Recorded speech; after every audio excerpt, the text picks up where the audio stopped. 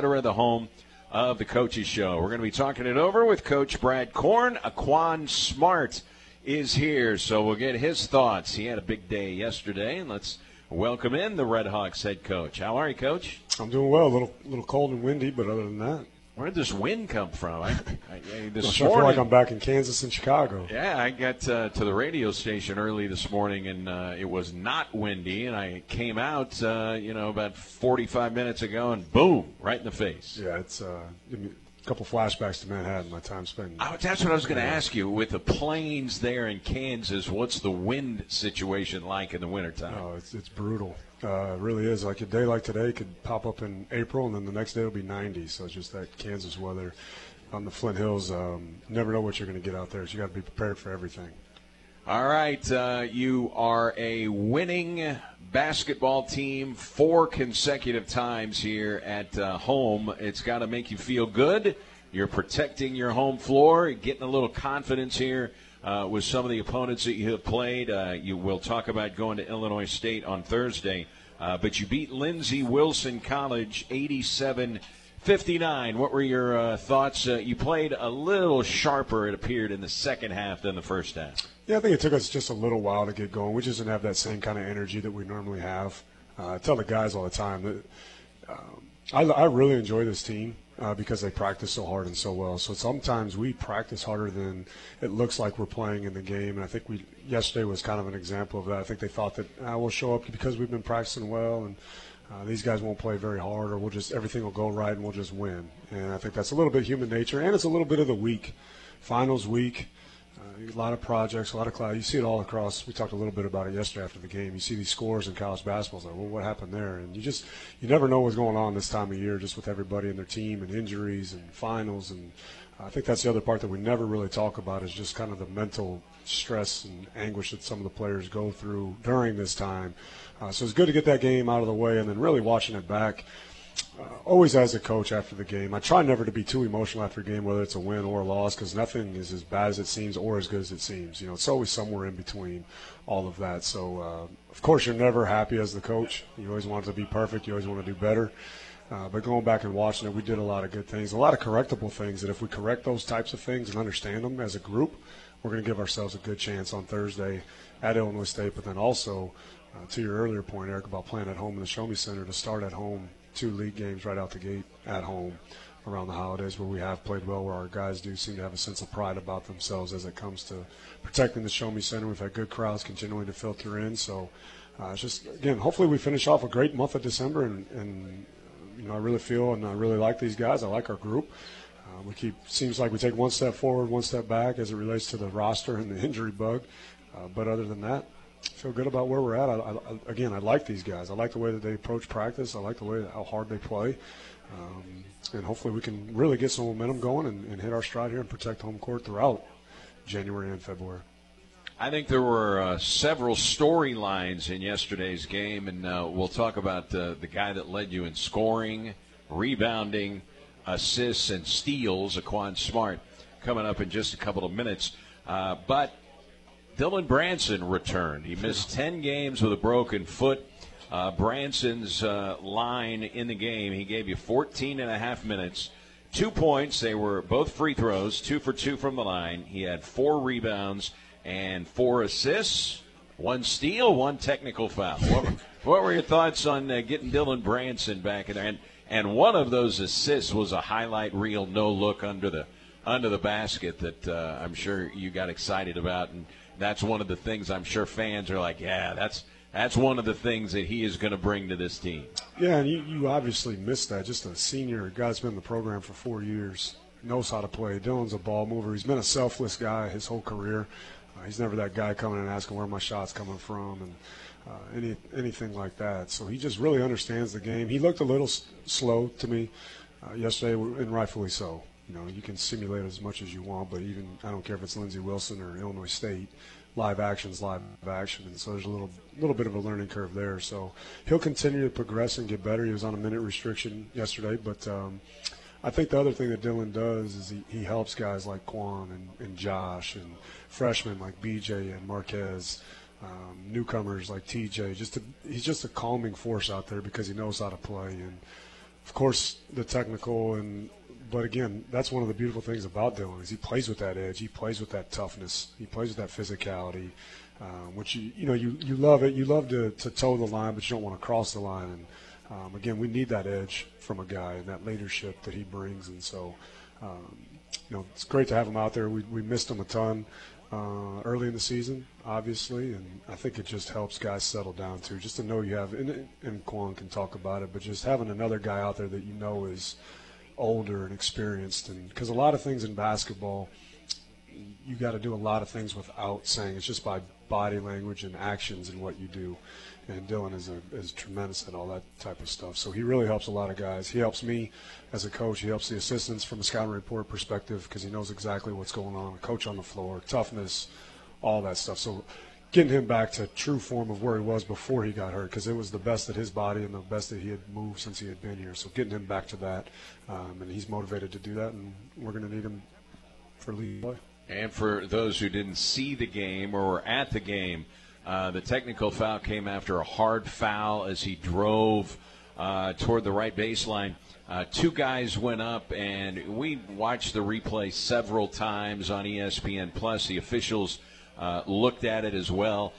They were basketball moves. I think both of the defenders got their hands on the basketball, but it got him in an awkward position where he was off balance, and he hit the floor hard. It didn't look like it rose to the level of a flagrant foul. Both guys got their hands on the ball, but you can understand why Dylan Branson might have been a little peeved. Nobody likes to hit the floor that hard. He just missed 10 games, man. He didn't want to get hurt. Yeah, it's just, and again, I think it's anytime you go airborne, anything can happen. You, sure. you have no body weight when you're airborne, and so just a little bit of getting hit. And, of course, obviously the way he fell, it's like, wait a minute, did I just get cleaned up? Because as a player, it's all immediate reaction sure. of what the result was. So, but again, the fieriness, the competitiveness, I thought it would actually wake us up a little bit.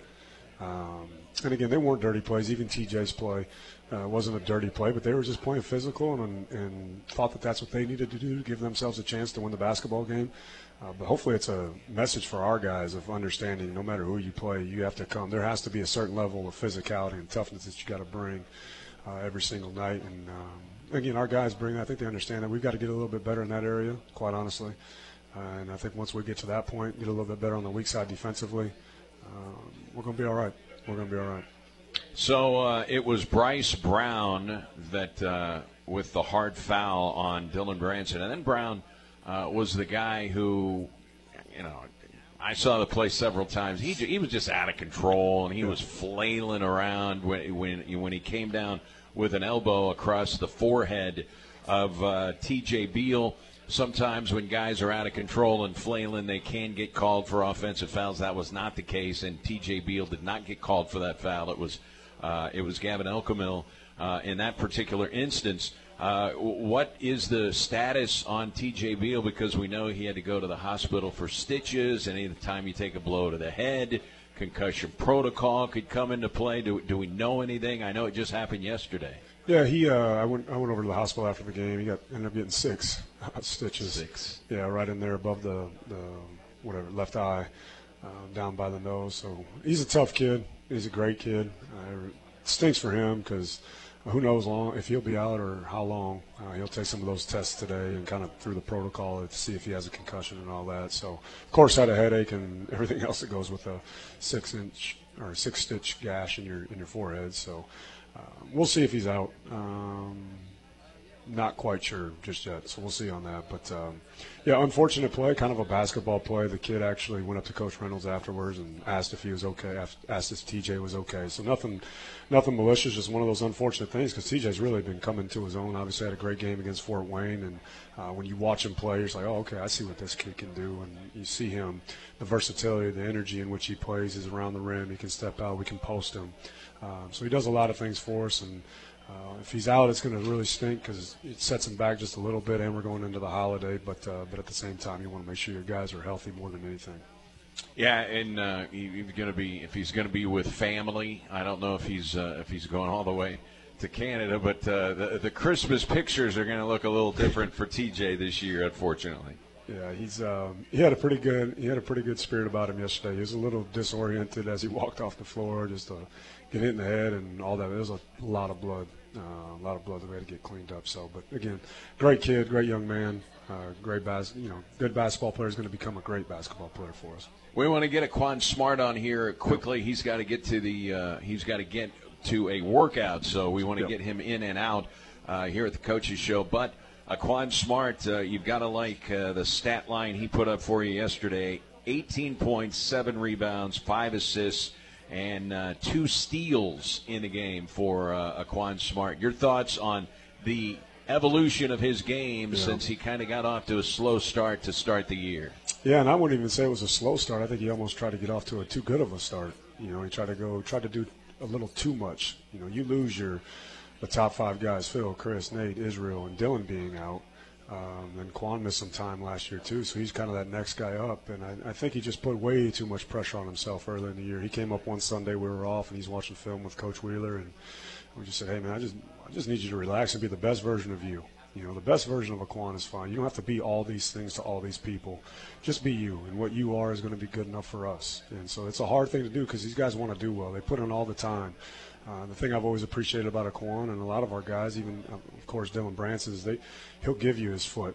He's battling with some foot things, and here Dylan obviously had a broken foot, is coming back. So these guys will push through some injuries because they want to do well, and they play hard. When we get in between those lines, we don't have to wonder if Aquan's going to try and play hard or try to win the game or try to do what's right for SEMO. He's going to do those things. And so I think early on it was just putting a little bit too much pressure on himself to perform at some level instead of just kind of letting that game come to him and let him be himself. And so once these last 4 games, these last 6 games, whatever it's been, last month, he's really settled into who he is, and that's been good enough, obviously, in the way that he's been able to perform on the floor. So the way he approaches practice carries over to the game. And so yesterday just getting guys going, and I've seen just the first 3 weeks of real game action. You've got your practice and all that, but the first 3 weeks of game action, that's when the rubber meets the road a little bit, and figuring out roles and figuring out who's going to step up and lead and what does your team really look like. And with all the new pieces, really after that first 3 weeks, he's kind of settled into knowing what's going to help this team win, be successful, not just for himself but also our group. And smart, very high IQ guy, though. That's the thing I think people probably don't understand the most about Aquan. They see the dunk yesterday and his speed, obviously. He leads us in deflections on our team. We keep a play hard chart, which charts offensive rebounds, charges, deflections. So he's active. He obviously has great specs. But his basketball IQ is pretty high. So we can go through a walkthrough and say one thing one time, and he picks it up pretty good. And he went 7 of 9 from the free throw line in the game. He has made more free throws than anyone on your team. And he got up to a slow start shooting free throws, but now he's getting into the mid-70s. Yeah, and that's a huge thing. We talk about it all the time for our team offensively, but also just individually. I think you look at the great scorers, even to our team a year ago, Philip Russell and Chris Harris led us in scoring, but those guys got to the foul line. Chris lived at the foul line in OVC tournaments, so that's a huge thing. To be able to put pressure, especially a guy like Aquan who's so fast in transition, putting pressure on the defense and getting to the foul line, it really helps and opens up the rest of your game if you can get to the foul line. And Quan really came on late last year. I forget how many he made in a row, but he ended up being the technical free throw guy at the end of the year last year at Edwardsville. So getting to the foul line is a big piece to scoring points. And that's the thing. It tells you about the aggressiveness that he is playing with right now, with as much as he is getting to the free throw line. Yeah, and aggressiveness under control. I think that's the thing that I've appreciated about him, is understanding what wasn't working early and not continuing to do those things and finding out what's going to have success for you. And straight line drives, getting in transition, coming off of a screen, getting to it. He's got a good pull-up, getting to his pull-up and making catch and shoot threes. So really, he's really understood and accepted what's going to allow him to have success, and he's doing it. It's one thing to understand, it's another thing to go do it. So when you get both those things together, of understanding it and actually applying it, that's when you have success. So you need it. You need it out of your seniors. You got to have consistency, and they've got to know what's going on and be able to perform every game for you. You got to have a baseline of what you count on every single day out of a senior. And so we've been able to have that here the last 6 weeks, last 10 games or whatever it's been. So what you're saying is he lives up to his name. You say he's got a big IQ, so he's basketball smart. Sometimes. Okay. All right. Well, we'll ask him about that when we come back. Aquan Smart going to join us when the Coaches Show returns. Don't forget, Red Hawks in action Thursday at Missouri Valley Conference member Illinois State. That is a 7 o'clock tip-off. Aquan Smart joins us when we come back to the Coaches Show at Wings Etc. on SEMO ESPN to head to Bloomington Normal. They'll take on Illinois State University on Thursday at 7 o'clock. The Redbirds are 2-0 in conference play. They've got 12 teams in the Valley, and only 4 of them are undefeated, and one of them is Illinois State. They've won 4 of their last 5 games. We'll talk about the Redbirds a little bit more in depth with Coach Brad Korn. Don't forget, with the holidays right around the corner, if you buy $25 in gift cards here at Wings Etc., you get 5 Wings Bucks to go along with that. So that's a $30 value. Great stocking stuffer, and that is certainly, when you give gifts, especially for Christmas, you don't know. Everyone's going to smile and say thank you very much, and it might go into the closet. Not going to happen with Wings Etc. gift cards. People are going to enjoy the terrific menu here at Wings Etc. So keep that in mind if you have not finished up your Christmas shopping. Aquan Smart is our guest here on the Coaches Show. My question for you is, have you ever known another human being with the first name Aquan? Yes, I do know. I have known one, actually. Okay, we need the story. When I was growing up, it was a kid in my town. He had the same name as me. Came up to me one day. He was like, you know what my name is? I was like, what's your name? He was like, I got the same name as you. And I was like, oh, that's cool. But he sadly died when he was real young, so it's kind of a sad story. Well, man, I'm sorry I brought it up now. Yeah. How many different ways have you heard your name pronounced? I've heard Aquan. I've heard Aquan. I've heard. There's been a lot of different names. It's been Antoine sometimes. Antoine. Yeah, it's crazy. I don't know. What's your middle name? Michael. Okay, so Yeah. very normal. Yeah. There, and did you ever get a story about why your first name turned out to be Aquan? Yes, my cousin's middle name is Aquan. Okay. And it was supposed to be his first name, but my mom liked it more, so she just took it. Not bad. Not bad at all. It's good to have a unique name, right? Yeah. All right. Does anyone call you Aquan other than your mother or a family member, or do most people call you Quan? Most people call me Quan. It's a lot of different nicknames I got on the team, but most of it is Quan. So, yeah. Any other nicknames? Coach calls me Quando. Quando. Yeah. Okay, that's interesting. I get Quani a lot. My little cousins, they call me Quan. It's a lot of different variations of my name and nickname. All right, that's good stuff. Big game for you yesterday, and I know it's more important for you that it was a big game for your team, but you're really playing some good basketball right now. Is this as well as you have played the last several games in a Red Hawk uniform? I feel like I've been playing a lot better. I feel like my pace has been a lot better. I've been controlling the game a lot better. I just feel like everything is coming to me more now. And you know, when you hear people say, boy, when guys figure it out, especially at the Division I level, the game can slow down for people. Do you feel that way? Has the game slowed down for you at all? And what does that mean for people who the game maybe never slowed down for? I feel like these past couple of games, the game has slowed down.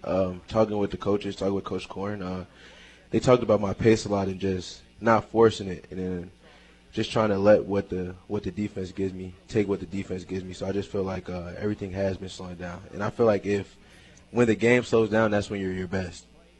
Like you're really your best when the game is just slowed down. You can control everything you control. And that's kind of an oxymoron too when you talk about the game slowing down, because there's nothing about your game that is slow. You're always in fast forward mode, and I'm sure at times they may say, hey, you might need to slow it down just maybe a quarter step. But tell us about that dunk yesterday. I made my mind up when I caught the ball at half court. I was going to dunk it. When DB passed it to me, I seen the defenders, they were looking the other way. So I was like, why not? I tried it against Central Arkansas. I missed, but I definitely wasn't going to miss this one. How quickly did you pull up ESPN Plus to get a look at the highlight? Or I don't know if it made it to social media or not. How many times have you watched the dunk? I haven't watched it on ESPN Plus yet, but I've watched it on my phone a lot. I reposted a lot on my Instagram, but I've definitely watched it a lot of times. I think it's my best dunk, personally. All right. What was some of the feedback from your teammates after that, baby? Some of my teammates, they didn't think I was going to make it. A couple other my teammates, they said you kept going up. And then a couple other my teammates, they said they were scared. So a lot of mixed reactions. All right. How far away from the free throw line did you take off? Because I wasn't really watching where your feet were. But afterwards, Jess, who was doing the game with me, said, man, that kind of reminded me of the Michael Jordan dunk.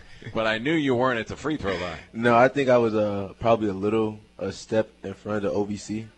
So not that far, but not close to the free throw line either. Okay, you've seen every dunk so far this season. Stacker had one a couple of games ago that was pretty impressive. Who's got the best dunk so far this year with a long way to go? We haven't even played a conference game yet. I think definitely Braxton when he dunked on the dude from Missouri Baptist. Whenever Braxton dunks, I think it's just the best thing ever because Braxton jumps so high and he has so much athleticism. And I wish he would dunk more. All right, so that is your plea to Braxton Stacker. We need some more rim time, is what you're saying. For sure. Him for sure. All right, tell us about your all of a sudden, your proclivity to getting to the free throw line.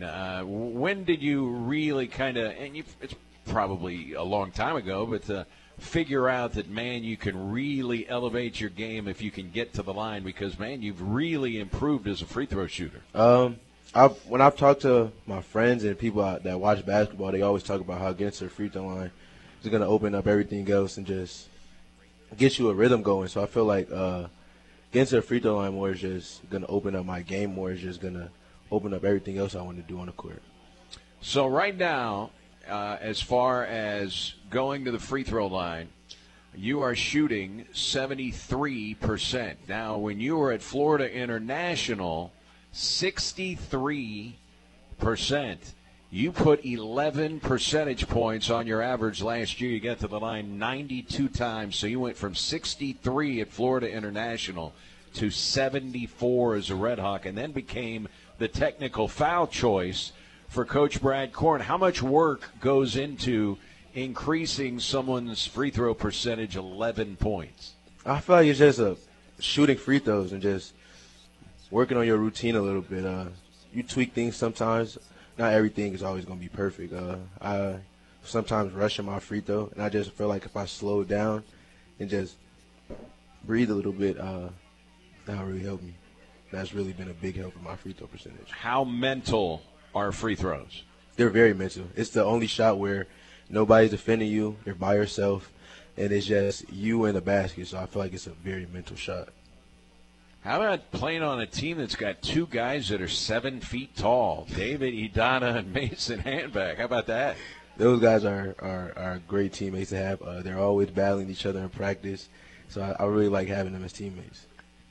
How about a Handback? He went into the game yesterday 11 for 13 from the field for the season, and then he goes 3 for 5, so that means he is 14 for 18 from the field this season. That's unbelievable. That's impressive. That's very impressive. Mason has a very nice touch, though. Even in practice, he always makes little nice floaters and nice turnaround shots, and Mason has a really nice touch. He had a nice dunk yesterday, too. Yes, he did. How important is it, like you say, those guys battle each other in practice? How important is battling for playing time in practice? I feel like if you're not battling in practice, if you're not trying to attack your teammates, I don't think you're trying to make them better. I feel like practice is always going to translate to the game. If you have good practices, they're going to lead to you playing better. They're going to lead to you having more success on the basketball court. So I just feel like the more you attack, the more you go at your teammates, is just going to make them better.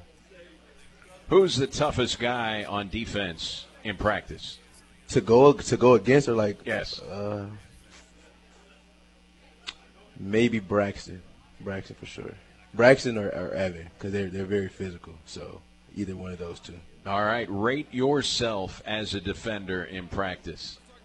Oh, my defense in practice is probably like an 8 or a 9. I like to chirp in practice. I like to be real physical in practice.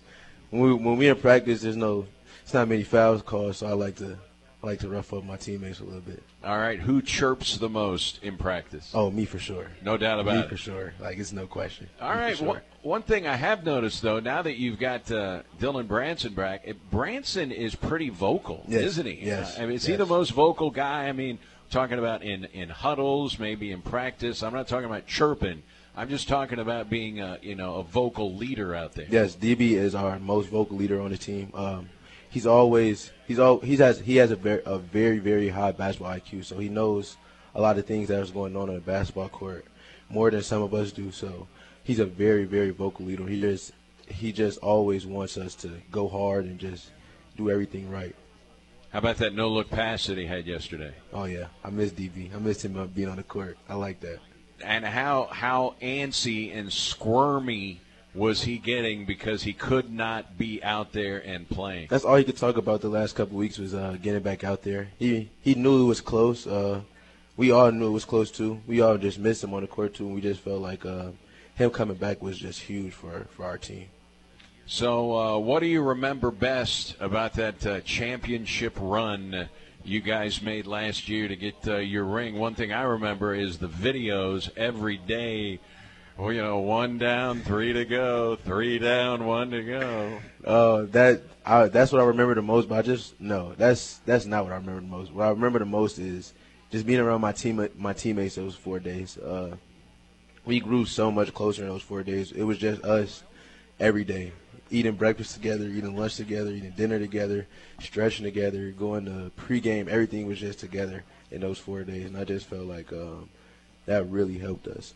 And you were battling injuries, so that had to be, at the same time, exciting of the run you guys were making, but frustrating that you weren't 100% for the tournament. Yeah, it did suck. I wasn't 100%, but I had so much fun during that run. It was the most fun I had playing basketball in a long time. So my foot being hurt was nothing. I just had so much fun.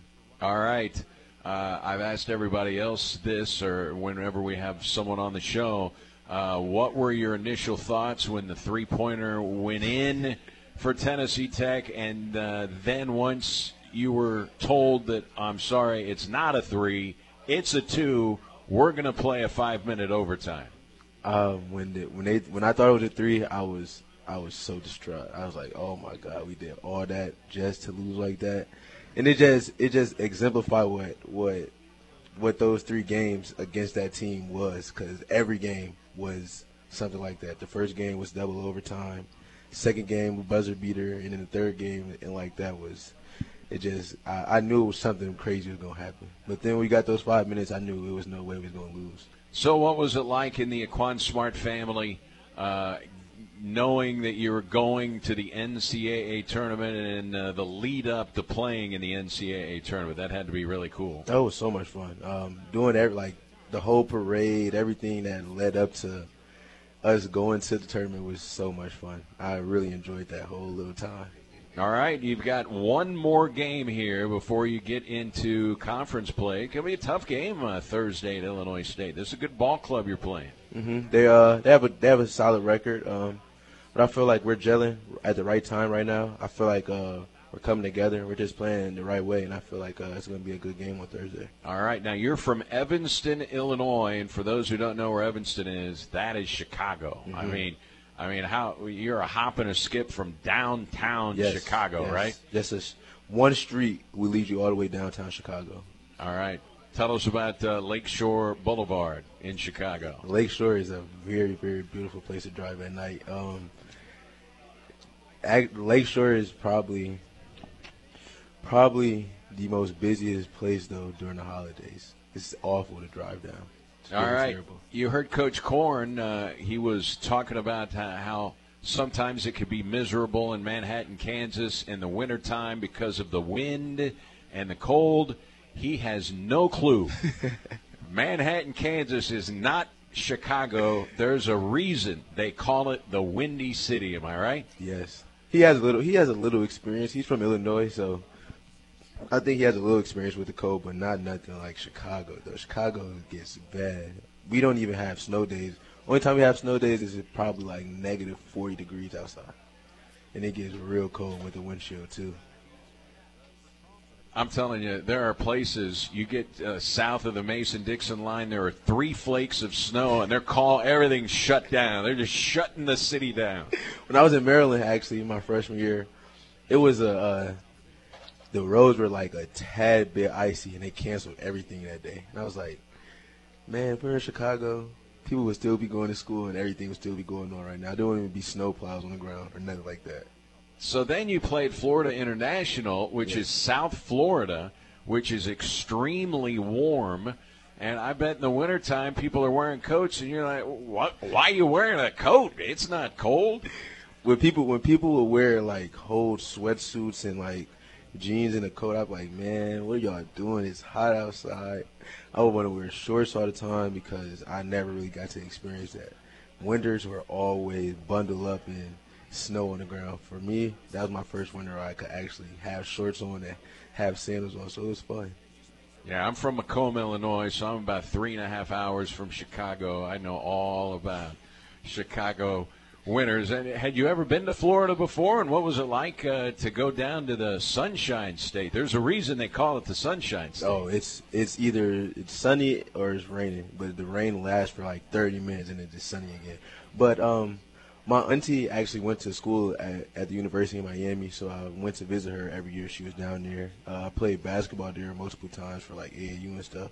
So Florida was nothing new. It was always fun. I like Florida a lot. All right. Were you a Chicago Bulls fan growing up? Yes. Derrick Rose is my favorite basketball player. Derrick Rose. Yes. All right. Did you play any other sports? I played football and baseball. I wanted to be a baseball player when I was in 3rd grade. Cubs fan or White Sox fan? Cubs. Yes. All right. I like to hear that. And then the Chicago Bears. What were your thoughts growing up as a Bears fan? I'm a big Bears fan. I'm a huge Bears fan now.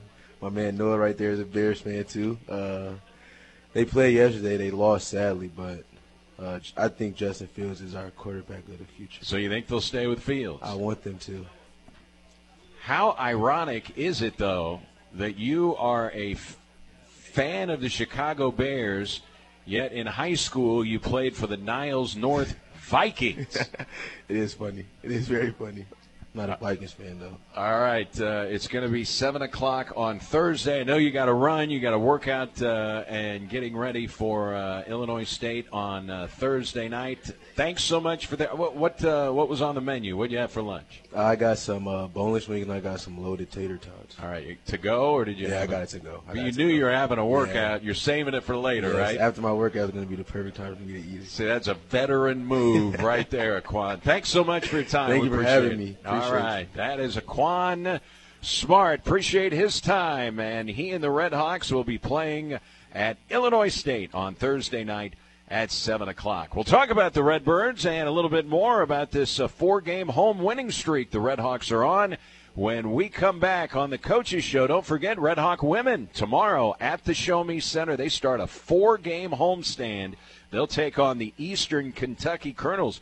They're a pretty good team. Should be a good game tomorrow night at the Show Me Center, 6:30 tip-off. Coach Korn rejoins us on the Coaches Show after this on SEMO ESPN for the holidays. And, of course, a week from today is Christmas Day. Hope you got all your Christmas shopping done. And last-minute stocking stuffer, you can get a $25 gift card here from Wings Etc. And when you do, you get $5 in Wings cash. So that is a terrific bargain right before Christmas. And, of course, next week we'll be covering wall-to-wall the Southeast Missourian Christmas basketball tournament at the Show Me Center. We'll have all 26 games right here on SEMO ESPN, as we have for over 3 decades covering that tournament. We'll have some great basketball next week at the Show Me Center. And that tournament breaks a week from Friday. That's because the Red Hawks will play a week from Friday against Southern Indiana in their OVC opener. It'll be a doubleheader, women and men,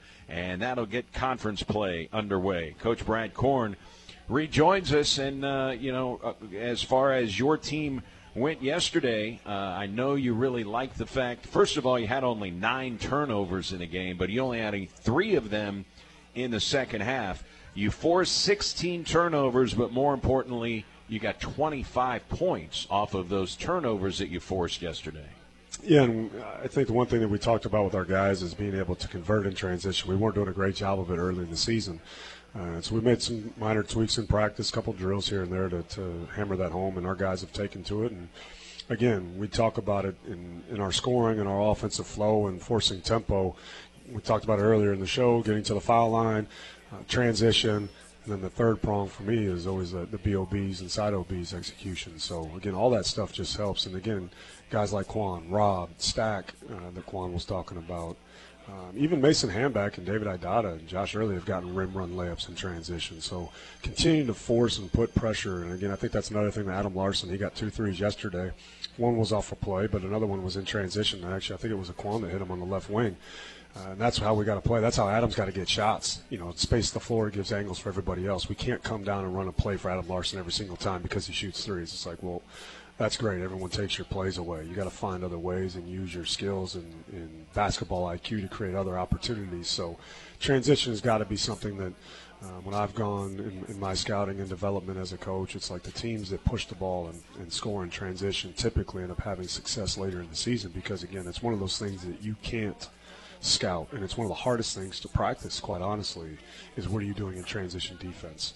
So again, another area that our team can be very successful and put pressure on the other team and kind of force some tempo and get people to play the way that we want to play. And guys that really have the athleticism to help you in that transition game are Smart and Braxton Stacker, and it looks like Stacker hit a couple of threes yesterday. Yeah. We know what he can do, kind of attacking the rim. We know how athletic he is. Hit a couple of threes yesterday. What are you seeing from Braxton Stacker? Just that. He actually probably one of the more. It's always nice to see him shoot threes, but he gets in the gym and he'll get in there and shoot a bunch before and after practice. So I think it's just a matter of time. I think it's a little bit more technical with him, is getting his feet set. He dances a lot. He moves his feet a lot. Even on defense, he has a lot of movements. And for a guy as athletic and as strong as he is, he probably needs to minimize his movements, if that makes any sense. So I just see him maybe starting to get, again, another guy that hasn't had a ton of reps up until this point. So kind of playing through those mistakes early, unfortunately, for us and the scores that have been. But I think it's going to pay huge dividends for us down the line of this season and obviously into the future for him. But one of the plays was late in the second half. He got off of a little high shuffle back screen and took his time on the low block, couple dribbles, and really extended over the top. So there's other ways that he can score other than just dunks and catch and shoot threes. Being able to score around the rim with his back to the basket as a bigger, more athletic guard is also another way that he can help our team. And the way that we've kind of designed some of our offensive systems is for a guy to be able to do that. And Dylan Branson's another one of those guys that can do that. So it was nice to see him do that,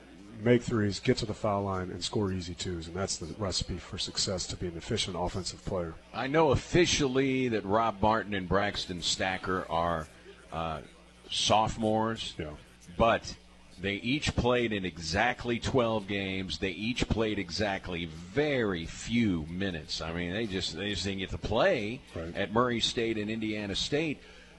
Going into the season, do you kind of consider them freshmen? I mean, with as limited Division I experience as they've had, and have you seen the progression that you were hoping you would see as we get a little deeper into the season from those two specifically? Yeah, you really have seen it. I've really seen it from Rob. Of course, was player of the week last week, or newcomer of the week last week in the league. Had a great week. So you really kind of started to see him come along here in a nice stretch. Hopefully this is the beginning of what Braxton can do. When it really dawned on me that maybe we're a little bit further back than I thought maybe we would be as it relates to those two guys was when we were for the Chattanooga MTE. And one time I looked out there on the court and we're fighting. We cut it to a 7-point game in the second half, and I look out on the court and we gave up a miscommunicated three. And of course I'm frustrated. And you look out there, and it was BJ freshman, TJ sophomore, Braxton sophomore, Rob sophomore. But to your point, TJ didn't play either last year. He was hurt, so he didn't even play junior college basketball a year ago. So it's essentially freshman. Yep. And it's like, man, and then David Idata might have been the center that was at the time. So another sophomore who's truly a freshman and only played 11 games. Yeah. So, again, it's maybe you can you're gonna bet on the people that you think that are the right people, that are program type of people. We maybe could have took senior portal guys, but we didn't. We decided to bet on those guys because we knew who they were, we knew what they could be, and so you had to suffer through a little bit of that on the front end, to be quite honest.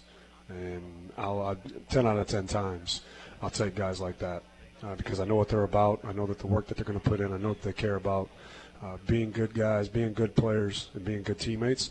But we just had to suffer through a little bit of that in the beginning because, again, you can only simulate game reps through game reps. And those opportunities they didn't get a year ago.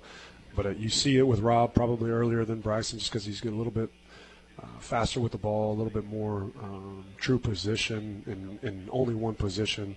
It's a little bit harder maybe for Stack on the wing because there's a lot of moving parts, a lot of different pieces that go along with that. But hopefully last night was because he did play the way he played last night, Eric. He played in our close scrimmage against Omaha. He played very similar to that. So he showed it there, and he showed it again the other night, and there's been some flashes. So now hopefully that's kind of that icebreaker like we talked about with TJ the other night at Fort Wayne. Hopefully that's kind of his breakthrough game to where it's like, all right, I know what I can do, and here's now where I'm going to be, and just to increase that performance ladder, if you will, each and every time that you play, and knowing what you can hang your hat on every single night. And until you see those things happen for you individually, it's hard to say until you actually go do, and he did that the other night, and hopefully that's now the baseline of what he can be. So this is an Illinois State team that you're playing, Coach, and they are 4-1 at home. They have won 4 of their last 5 games, including a win over Murray State, who, by the way, I believe is 3-7. And Red Hawk fans are just broken up about the fact that Murray State is not having success right now in the Missouri Valley Conference. But it's interesting with Illinois State. They're only averaging 66 points per game. So this is not a team that's scoring a ton. They are a +3 in terms of rebounding, and they're getting to the free throw line about 21 times per game. Defensively, though, they're holding opponents to 66 points per game. They look like not a huge offensive team. They're only shooting 28% from 3, although they've got a couple of good three-point shooters. But this is not a big offensive team. This looks like a really good defensive team. Yeah, just a physical, very physical team. Yeah, it's going to be a great test for us. Physical, I think a lot of times you think of physical, you think maybe just big guys, or you think just defensively, which they are a good defensive team, but they're very physical, offensive downhill drivers, very similar to Fort Wayne. Fort Wayne, yeah. So it's going to be very similar to that. So it's, again, we in the Fort Wayne game, we know what didn't do well for us, and that was controlling the ball out front. So, again, they're going to come with a game plan. I'm sure they're going to try to space us out and get downhill and drive. So we've got to be ready for that. And that's why I keep going back to the toughness and the physicality that we have to play with. And, it's going to be the key is keeping them out of the paint on physical drives and then blocking out and trying to make them make enough threes to beat you. And that doesn't mean you give the opponent just open shots, but that means you protect the paint first and then filter out. So that's not going to be any kind of secret or anything going into the game plan. I'm sure they probably have a similar game plan for us. So now it's going to be a battle of those two wills, and I think our guys will be ready to go. I think they'll see some things today on film that we can get better at. We're really not that far off, I don't think, from where we can be. But, again, you got to do it consistently for 40 minutes. We talked a lot about in the Fort Wayne game. Teams like this, games like this, and leagues like this, you can't do it for 30 or 32. It's got to be for 40 minutes. And it can't be for 36 or 37. It's got to be for 40 minutes. You don't have to play perfect, but you do have to play pretty tough, physical, and consistent and for longer stretches than we have in those other games where the scores haven't gone our way.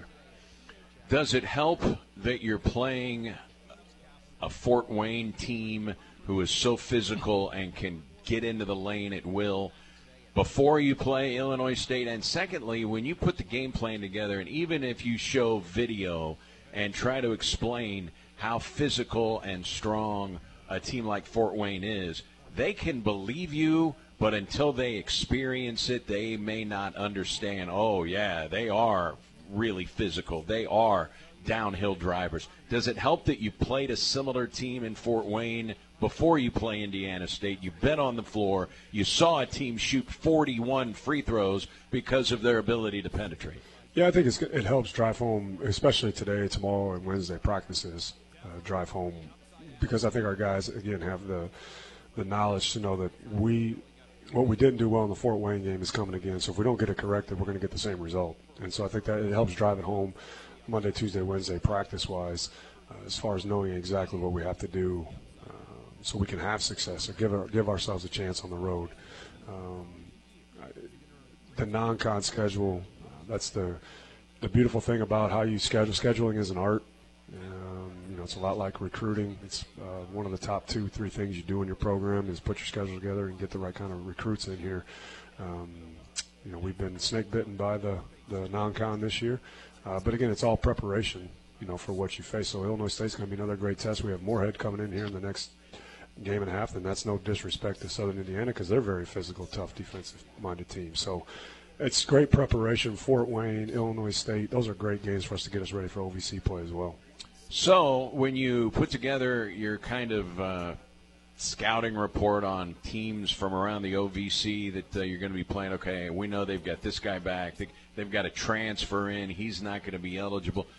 Well, suddenly the NCAA loses a temporary restraining order against two-time transfer people like Philip Russell just became eligible down at Texas Arlington. I think he had 28 points. Or 26, I don't know, he had a really good game in his first game. So all of a sudden those guys are eligible. Some of those guys are on Ohio Valley Conference rosters. How much does that change the game plan? And then secondly, what did you think of the ruling? And at least people that are kind of in the know don't believe the NCAA is going to appeal the call. Yeah, I don't. To me, it's not. I don't really care one way or the other what they decide. It's more so the timing of it all. It's like you made a decision mid-year, and so now we have to treat those people basically like they had an injury and we knew what their return date was. And so I think you kind of go into it like that because there's guys all the time, just like Dylan Branson, for example, for us. Illinois State is now preparing for Dylan Branson. They knew he was on the team. They knew he was a good player. They knew he was hurt, and now they know that he's eligible or back healthy for their game. So I think you just treat it like an injury. Hey, this guy's been hurt. He's a really good player, but now he's here. And so, again, you give guys credit, give Phil credit for being able to be ready to go when this number was called. So, obviously, he's been doing what he's supposed to do in practice and playing well. We know Phil's a great player. I don't know if feel bad's the right word, Eric, but a guy like Phil who did leave, he was told he wasn't going to be eligible. And I told him when he left, I don't think you're going to be eligible. And so now he should have been eligible. So he missed 10 games and he missed other opportunities maybe. Not that UT Arlington is not a bad situation, but he also didn't get recruited out of the portal like he probably would have if he would have been eligible. Good point, yeah. And so it's like I don't want to say I feel necessarily bad for Phil, but again, for what he left for and what we couldn't give him, he was told he wasn't going to be able to get, and now he is. And so if I'm a kid like Phil, it's like I told y'all what I want, you know what I mean? And so I think that's the part that gets messy, and it takes lawsuits and all this other stuff, and it's like we're just trying to play college basketball. Now mid-year stuff and 14. I mean, we're talking about restraining orders for guys to play college basketball. Like, you know what I mean? It's just like, wait a minute, I thought restraining orders was for guys doing bad stuff out here in the world. It's a weird space right now, and I don't know how any of the things that they've done. And I should say we, because it's not just the NCAA. The institutions put together the NCAA to kind of be the I don't want to say ruler, but the governing body over all of it. And now we just blame it all on the NCAA. And they haven't done their part either. So there's a lot of blame to go around. At the end of the day, college athletics, college players, and we keep piecemealing this thing together, and no one really knows what's going on. And it just leaves everybody in this gray area, and now it's an opportunity and a place and a space that I don't know that you ever are able to walk it back. And so now what does that look like going into the future? And what it looks like to me going into the future is you're going to be able to do whatever you want every single year. All right, this will be our last coaches show before Christmas. You got all your Christmas shopping done? No. Okay. No. At least you're honest about it. No. A majority of it, but still some more to go. All right, Coach, with a little work to do. And how big would this be to propel you into conference play, to go on the road Thursday night and knock off a good Valley team? Yeah, it's huge. We've won kind of some non-con games really ever since I've been here, and I think it's that last opportunity. We have another game January 6th at home for the non-con. Just the way that the schedule worked out. So this is kind of our last big game on the road right before Christmas. to get us ready for league play, and it could be a huge, the non-con didn't go record-wise how we wanted it to, but boy, this one could go a long way, not only for saving the non-con, but also for gaining some momentum going into league play. And I feel good about our team. I feel good about the way the early schedule of the OVC pans out. There's a lot of opportunity out there for us.